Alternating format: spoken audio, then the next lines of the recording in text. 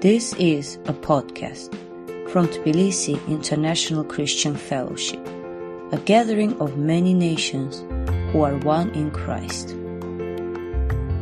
This sermon is from our series on the fruit of the Spirit.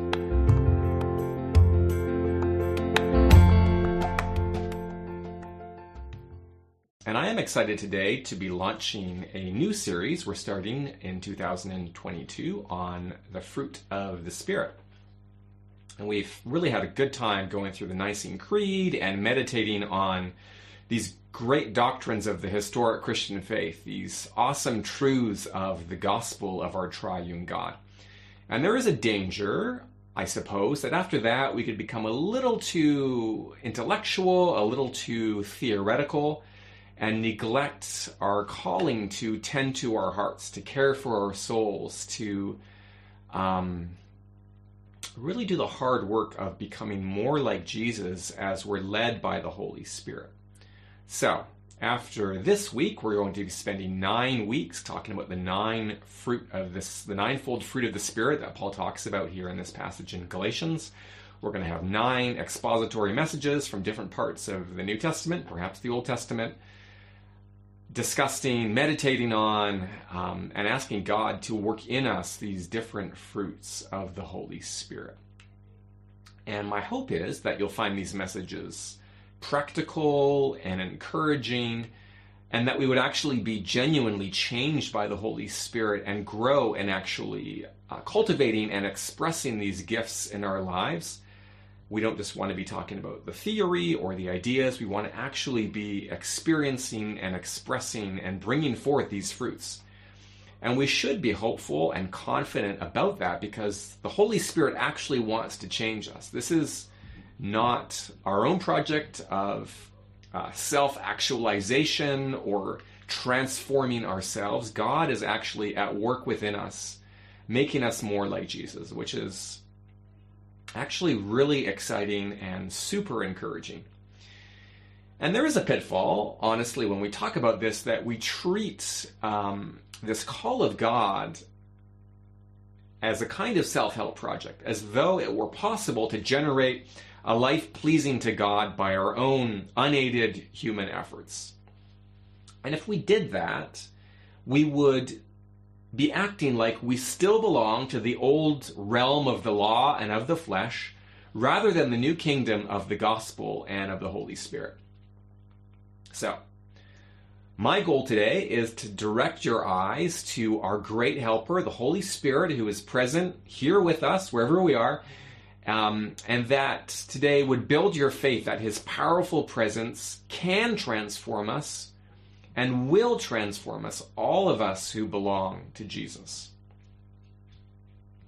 So here we've heard this passage read from Paul's letter to the Galatians, Paul's most fiery, angry, passionate letter. And Paul is fiery and angry and passionate because he cares deeply about the Galatians and their well-being. And he knows they're only going to be blessed and they're only going to enjoy the grace and the face of God if they hold fast to the gospel that Paul has delivered to them. And here in these churches in Galatia, people have shown up and they're teaching that, yeah, faith in Jesus is okay, but that's just the baseline level. That faith needs to be supplemented by a plus. And that plus, that extra, is keeping the Old Testament law, especially these boundary markers of circumcision and keeping the Sabbath and following these different dietary restrictions, these boundary markers that divided Jew from Gentile, who's in and who's out. And Paul is appalled and he's incensed by what he can only describe as another gospel. This is not a supplement, this is supplanting the gospel of Jesus. And yes, the law is holy and just and good. It revealed God's holy standard, what God requires of human beings, but the law, the list of requirements, the Old Testament, law of Moses, cannot actually make people better. All it does is reveal and condemn human failure and human sin. And if we imagine that all we need to change is to know the rules and to know the standard and just try harder, that grossly underestimates human slavery to sin and grossly overestimates the human ability to overcome that. What we need, what the Galatians needed, and what we need today is not tips and suggestions and motivational quotes and posters. We need liberation from the outside. We need someone to break into our prison and smash open the bars and rip open the gates and seize us and pull us out of our bondage. And Paul's point in this letter to the Galatians is that that is exactly what God has done through Christ on the Spirit and the Spirit. On the cross, Jesus bore all the guilt and the shame of our sin. And when Jesus died, he shattered forever sin's power to condemn us. And when Jesus rose from the dead and ascended to the right hand of God, he poured out the life-giving Spirit upon all his people. And Galatians is about this double gift of Christ and the Spirit, of justification and transformation, of deliverance from both the penalty of sin and the power of sin. And it's absolutely vital that we understand and that we receive and that we apprehend and take hold of in our lives that there is this double gift. Because I think a lot of us are kind of lurching around with only half a gospel. And half a gospel cannot save. It's a half gospel that only gives us the good news that our sins are forgiven.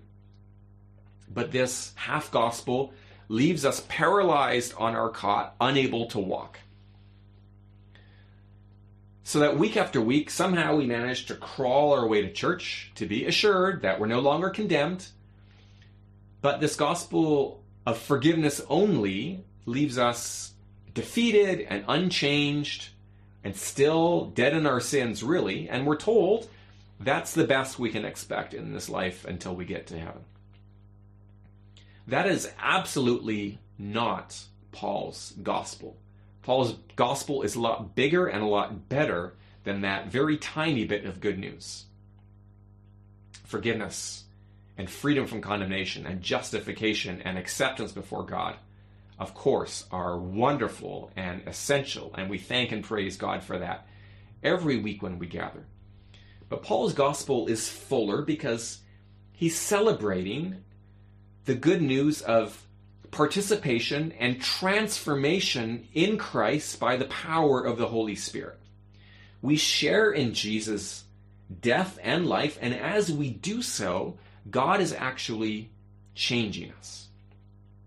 We've died with Christ, we've risen with Christ, and now we share in Jesus so fully and so completely that, as Paul says in Galatians 2 verse 20, I've been crucified with Christ, and it's no longer I who live, but Christ who lives in me. And if you read through Galatians, if you take the time to read carefully through these 6 chapters, you'll see that Paul is furiously defending a gospel that isn't just about the cross saving us from sin's condemnation, but also Christ's gift of the Spirit who liberates us from sin's domination. To take the Holy Spirit out of the gospel would be just as devastating as taking Jesus out of the gospel. And that's why Paul asked the Galatians at the beginning of chapter 3, "You Galatians, are you so foolish? After beginning by means of the Spirit, are you now trying to finish by means of the flesh? Galatians, when I came to you, you believed and you were baptized into Christ and you received the Spirit. And so why on earth, having made that good beginning, would you be so dumb as to abandon the Spirit of God for the old, impotent, fruitless path of self-effort by the law, which is just ultimately going to be another expression of the flesh?" God is calling you to change, but he's not calling you to change as your response to the gospel, as though God's work has ended and now it's up to you to have a worthy response of thanksgiving. God is promising, as he calls you, he's promising to transform you as part of the gospel. He hasn't just given us Christ. He's given us a gift just as precious as his Son. And the only gift that could be that is fully equal to the Son of God is the gift of the Spirit of God. The Father has given us the Spirit of his Son to fall upon us, to indwell us, to fight for us, to be the holy, sanctifying, empowering presence of God who burns at the center of our beings. So, with that beginning, that rapid survey of Galatians and Paul's gospel, let's turn to our passage from Galatians chapter 5. We hear that Jesus has called us to be free. There's been a summons to freedom, and we've heard the voice of our Redeemer calling us to follow him in a new exodus from the land of slavery to sin, death, and the devil, to follow Jesus into the promised land. Freedom. But this freedom, this liberty, is not freedom to indulge sinful, selfish, destructive passions and cravings and impulses. That wouldn't be freedom at all. That would just be slavery all over again. Real freedom is not freedom from God, but it's freedom for God. Freedom to be who God created us to be. Freedom to express our true and deepest self, which is only its true and deepest self when we're with God and when we're for God. And Paul teaches us that Christ has liberated us from selfishness to serve one another humbly in love. When I follow Jesus, my freedom is not something I use for myself. It's something I surrender out of love for others.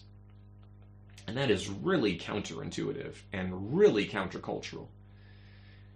And the Spirit teaches us that we're at our highest and our noblest when we have the same humble mindset as Jesus, who took on the form of a servant to sacrifice himself in the ultimate expression of love on the cross. And when we imitate Jesus with that kind of love for one another, that kind of cross-shaped, spirit-powered love, we're actually fulfilling the true purpose of the law. God's command to love our neighbor as we love ourselves, that the law called us to do and commanded us to do and ordered us to do, but was impotent to bring forth from us. Now, through Christ and the Spirit, that love is actually being expressed among us. And it is among us, not just inside of us as individuals, because the new life in the Spirit is social, right? Look at this passage if you have your Bible and you're following along. This life in the Spirit is not just about me and what's happening in the secret recesses of my heart, although of course it's true, he's at work there. But it expresses itself in love and in service in the new family of God. Our old sinful life was the very definition of being antisocial, right? Selfishness, hatred, envy, jealousy. Paul describes it as just biting and devouring and consuming each other and destroying each other. And now God has saved us from that, and he's calling us to a new set of relationships, a new way of being together. And the real battleground that Paul describes in Galatians 5 is not really about what happens in individual hearts, but what's happening among us within the church community. And it's a really good reminder as we start this series on the fruit of the Spirit that the Spirit's fruit, the sign that he's at work, these things are not about cultivating private and personal and secret virtues, but it's about the character of our relationships with each other. And it's in our relationships, that's where it becomes very obvious whether I'm living by the flesh or by the Spirit. How I treat my roommate or my spouse or my children or my parents. that's where it becomes evident what kingdom we're serving and what power is living within us. There's really one central command in this passage. In verse 16, it's Paul's basic imperative, not just in Galatians 5, but really throughout all of his letters. Here it is, verse 16. Walk by the Spirit, and you will not gratify the desires of the flesh. Notice it's a command, walk by the Spirit, plus a promise, and you will not gratify the desires of the flesh. If you walk by the Spirit, you will not gratify the desires of the flesh. And that's a promise the law can't make. Because unaided human willpower, me just struggling and striving on my own, is totally powerless and actually defeating temptation. I can drive it deeper, but I can't actually root it out and destroy it. And the only way that we can possibly deny these screaming cravings of the flesh, of the sinful passions and desires, the only way we can deny that is by keeping ourselves side by side with the Spirit as we walk with Him. And if we do that, we will be changed. Now, I say that, and that's easy to say, but if I'm honest, I have to confess that I am extremely slow to believe that I need outside help. And one of the most destructive lies in my own life is that I can manage. It's all under control. With just a little more determination and another insight or two, I can beat this thing and I can be in control of myself. And I'm so dumb because I believe that despite years of evidence to the contrary, that I can't manage, that I'm not in control, and that I can't beat this thing on my own. And it's my foolish pride, and your foolish pride perhaps, that's keeping us from just asking for help and experiencing the transformation that God wants to work in us. God wants to save us from the flesh. The flesh is the enemy. Flesh with a capital F. Because for Paul, the flesh is this apocalyptic power. It's this menacing enemy. It's a kind of Pharaoh that enslaves and torments us. And throughout his letters, Paul uses this term flesh in a wide variety of ways, but in our passage specifically, he's using the term flesh to describe corrupt human nature that's in rebellion against God and in total opposition to his purposes. And I can't emphasize enough how vital it is that we clarify that the flesh with a capital F is completely past tense for Christians. If we just jump ahead to verse 24 at the end of our reading, we find, Paul says, that those who belong to Christ Jesus have crucified the flesh with its passions and desires. Have crucified. Past tense, a single once-for-all action. Paul's not saying keep on crucifying the flesh. He never says that. This is something that happened back when we identified with Christ in baptism, when we believed on Jesus and turned to him. And by God's grace at that time, we made the decisive break with that old way of living, which was really a kind of living death. And there's a completely wrong idea about the flesh. I believed myself for many years, and I hear repeatedly from Christians. And that's the false idea that the flesh, this corruption, is somehow still part of us. And we hear people saying, or we say ourselves something like, I blew up at her because my flesh got the better of me at that moment. The New Testament never uses flesh in that sense, as though it's something within Christians that we still have. And it never describes Christians as having a sin nature or a sinful nature either. And if you don't believe me, and you are suspicious, go look it up in your New Testament, and you will not find it there. Now, don't misunderstand what I'm saying, right? I'm I don't want to be naive. We all need to be brutally realistic about the fact that we struggle with indwelling sin. If anyone says there's no sin, 1 John says, in him, he's a liar. He's totally deluded. We're all going to struggle with sin and our own unholy desires until the day that Jesus appears and we become completely like him. Yeah, we need to be realistic about that. And not give in to some false super charismatic triumphalism as though the kingdom has already come in its fullness. We're in process. It's a long, slow, painful struggle, yes. But we also need to be realistic about God's declaration that if we are in Christ, we are a new creation.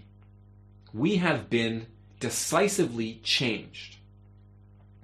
And at our core now is not an evil nature, or even a nature that's equally divided between good and bad, and light and darkness. But we have a new heart of flesh given to us by the Spirit of God, through whom we have been born again to new and indestructible life. And honestly, I believe that we grieve the Holy Spirit of God by thinking and speaking about ourselves as though we still belonged to the kingdom of darkness, as though very little, if anything, happened to us when we crossed that frontier between the kingdom of Jesus and the kingdom of Satan.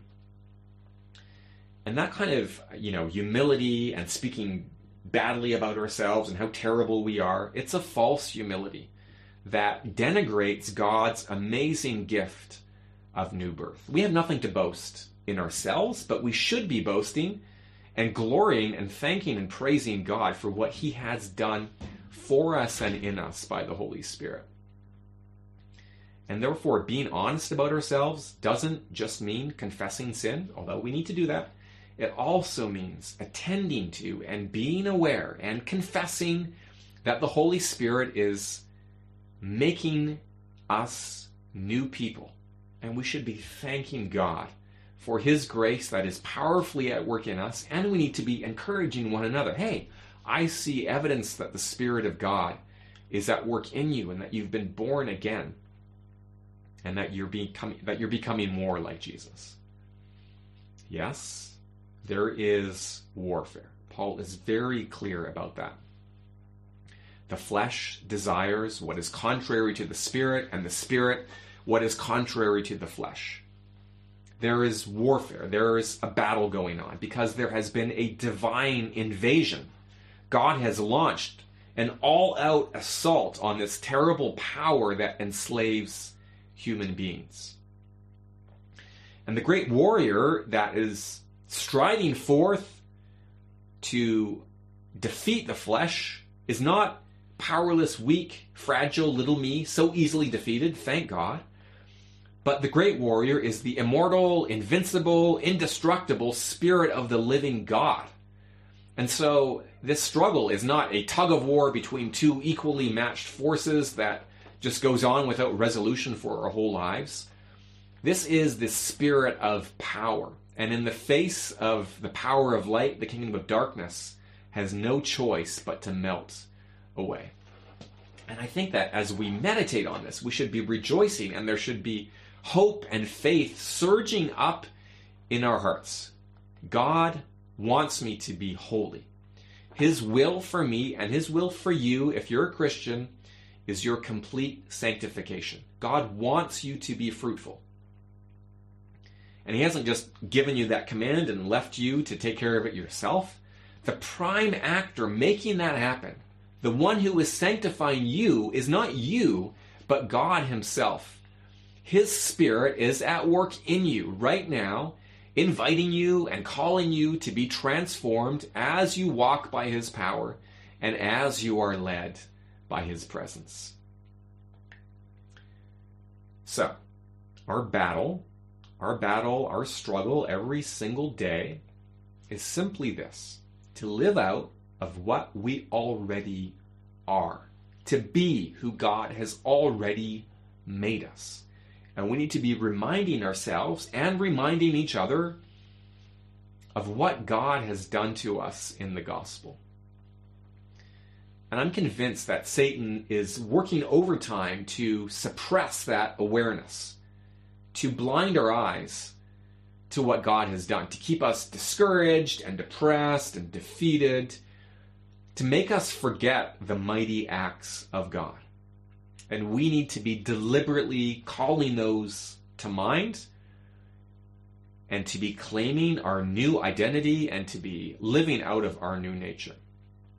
Because Satan's strategy and the strategy of the flesh is to lure us back into its kingdom, to reclaim us, to draw us back into our old life of selfish indulgence and rebellion, where we're trapped and unable to obey God. And Satan is always trying to convince us, this is who you really are. You might as well accept it. You can never escape my clutches. You're always going to be this way. And I think some of us watching this today have been snared by this lie. And you need to realize that it is a lie. Open your eyes. If you belong to Christ, you are already free.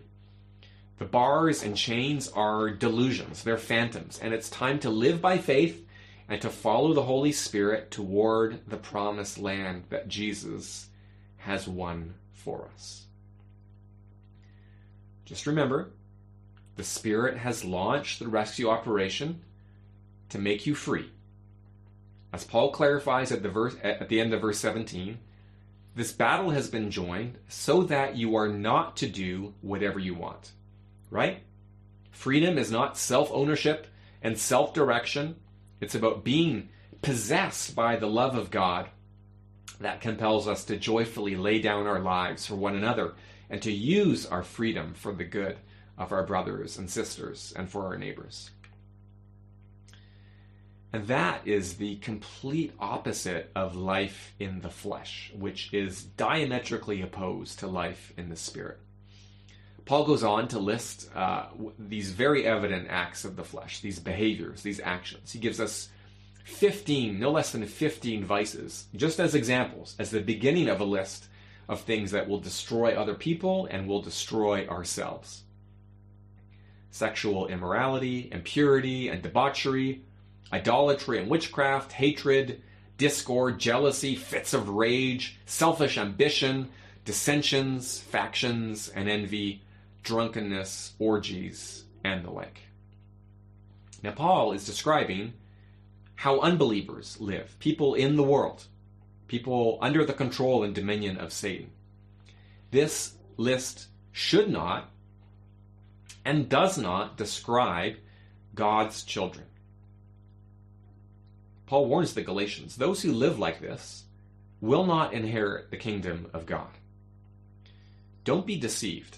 There's no such thing as a carnal Christian, like a lower class level of Christian who has accepted Jesus as Savior and received forgiveness, but does not submit to Jesus as Lord and knows no freedom from the power of sin.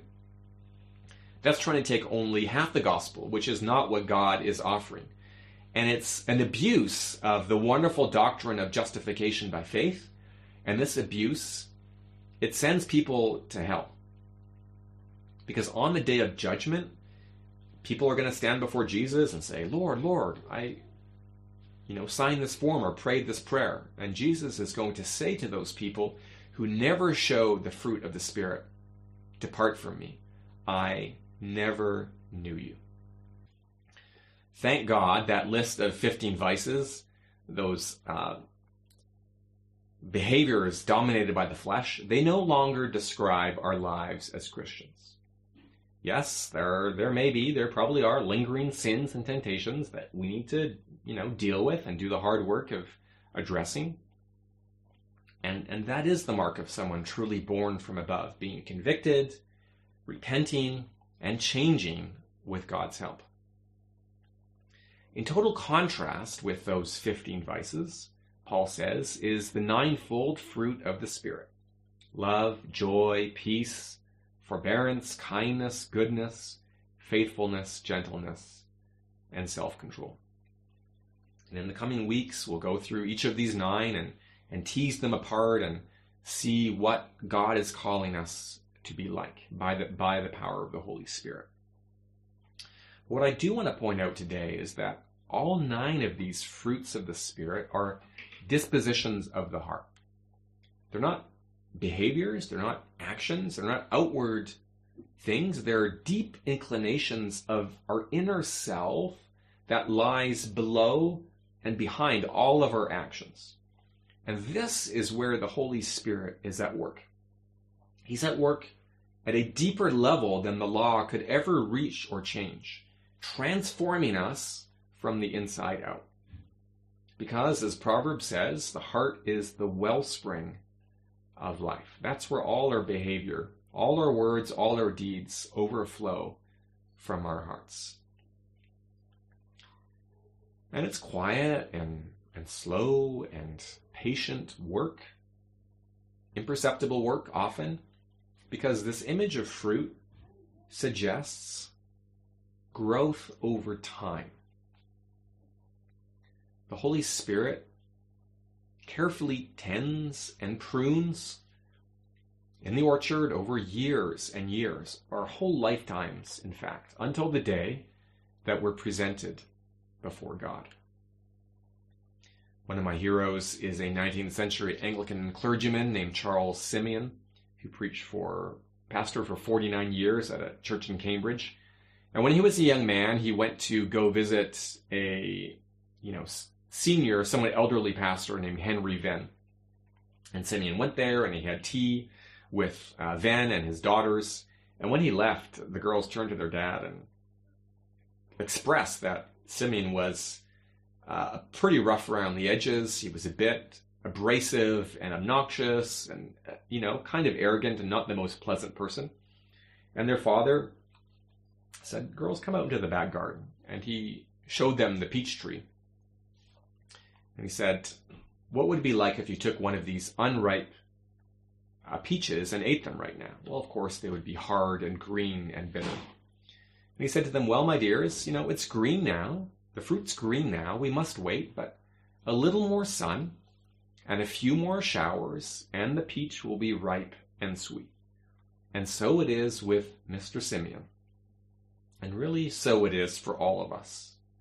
Right now we feel like, we're just these hard, green, little bitter fruits. But God is at work in us. There's going to be sunshine, there's going to be rainfall, and over time, the Spirit is going to bring forth the sweet, full, luscious fruit that's going to please the heart of God. So, be encouraged. The Spirit is at work among us, and He's at work in each one of us. And the ultimate responsibility for my sanctification and for your sanctification rests with Him. And I think we often get stressed out and overwhelmed and discouraged, thinking that our holiness is our own project, as though God was expecting us to transform ourselves by our own power. And we need to remember that our holiness is, first of all, God's project, and it's God's promise. He is the Holy One who makes holy. He's given His Spirit to create a temple for God's own possession. And I'm sure the Holy Spirit is going to get that job done. Now, does the Spirit's presence and work and promise, does this mean that we're just to be completely passive, like relaxing all our muscles, trying to be as limp as possible, as though we're manipulated like a puppet? No, Paul says, since we live by the Spirit, let us keep in step with the Spirit. And what God is calling us to today is deliberate, mindful effort to link ourselves up with what the Holy Spirit is already doing in our lives. One of my very earliest memories, when I was 4 or 5 years old, is looking out our living room window and seeing an old white-haired couple walking past our house. They went for a walk every single day. And the amazing thing was their legs were always moving in perfect unison. It was like some weird four-legged creature, just striding, perfectly matched, rapidly down the sidewalk. And they'd been married for so long and been taking walks for so many years, I suppose that there was just complete sympathy between them, and their bodies were unconsciously imitating each other. And I believe God wants us to have this same relationship, the same familiarity, the same sympathy with his Spirit, where we adjust our own rhythm to be more and more in tune with his.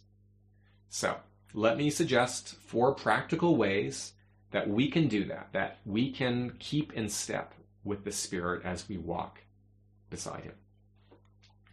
The first one is simply to trust that the Spirit is with you.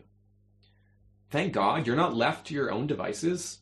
Christ has given you his own Spirit as a guarantee of your inheritance, and the Spirit is never going to leave you nor forsake you if you've put your faith in Jesus.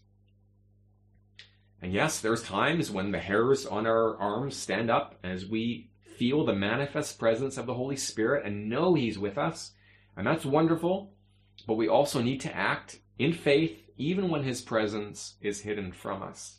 He is still here. So, trust that the Holy Spirit is with you. Number 2, ask for the Spirit's help.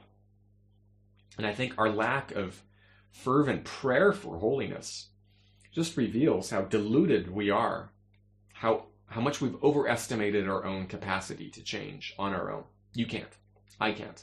So begin by humbling yourself and asking the Holy Spirit every single day, fill me and change me and make me more like Jesus.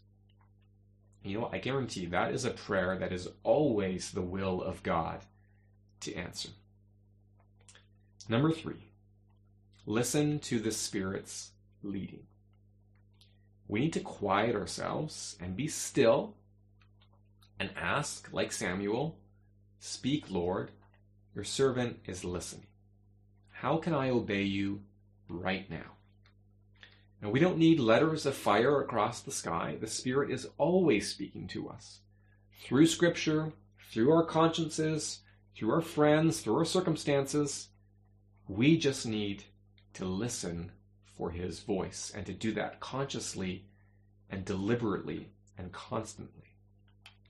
And then number 4, we need to take the first step of obedience, right? There's no secret of change that does not involve actually saying no to sin and saying yes to holiness. We need to trust that the Spirit is going to enable us as we step forward in faith and obedience. I know we want to wait until we feel the power surging through us before we obey. God says, no, trust and obey. I will always bless obedience. I will never let you fall if you step forward. Stretch out your withered hand, and I will make it whole. So, brothers and sisters, here we stand at the threshold of 9 messages on the fruit of the Spirit. And I'm confident that if we're all following these 4 simple steps, trusting, asking, listening, and obeying the Spirit, God will transform us. He will change us. Because God's plan from before the beginning of time is to conform us all to the image of his beloved Son, to transform us individually and together as a community. And we should always feel great hope when we meditate on holiness together as Christians. Not because we have any confidence or should have any confidence in our own unaided human powers, but because God has already decided he's going to change us. He chose us in Christ before the creation of the world to be holy and blameless in his sight, Ephesians 1 tells us. And he's poured out his Spirit upon us to finish the good work that he's begun. So, let's take the first step of application together right now by praying for God's help, shall we? Loving Heavenly Father, we're so grateful that you have adopted us as your children, that you've forgiven us all of our sins, that we're justified through Christ. And we thank you also for your call and your promise to make us like Jesus. We thank you that you have made us new creations in Christ. You have called us from the dead, and you have put the resurrection, life, and power of your Son in us. Forgive us for denigrating your work within, O Lord, for believing the lies of the evil one that very little has changed because of grace. Lord, grow our faith, not in our own powers, where we really require much smaller faith, but we need faith that your Spirit is at work in us, changing, transforming us into the image of Christ. Lord, help us to walk in step with him, to be truly free as we are led by your Spirit. And I pray, Lord, that these next 9 weeks would not just be, a cool, interesting meditation on some ideas where all we do is stock our brains with new insights. I ask that you would actually change us and grow us, O Lord. Some of us have been, pretty stagnant lately, and it's not your will for us. We want holiness to offer up to you, O Lord, for your glory and for your praise. And we pray that you would do that for the sake of your beloved Son, in whose name we pray. Amen.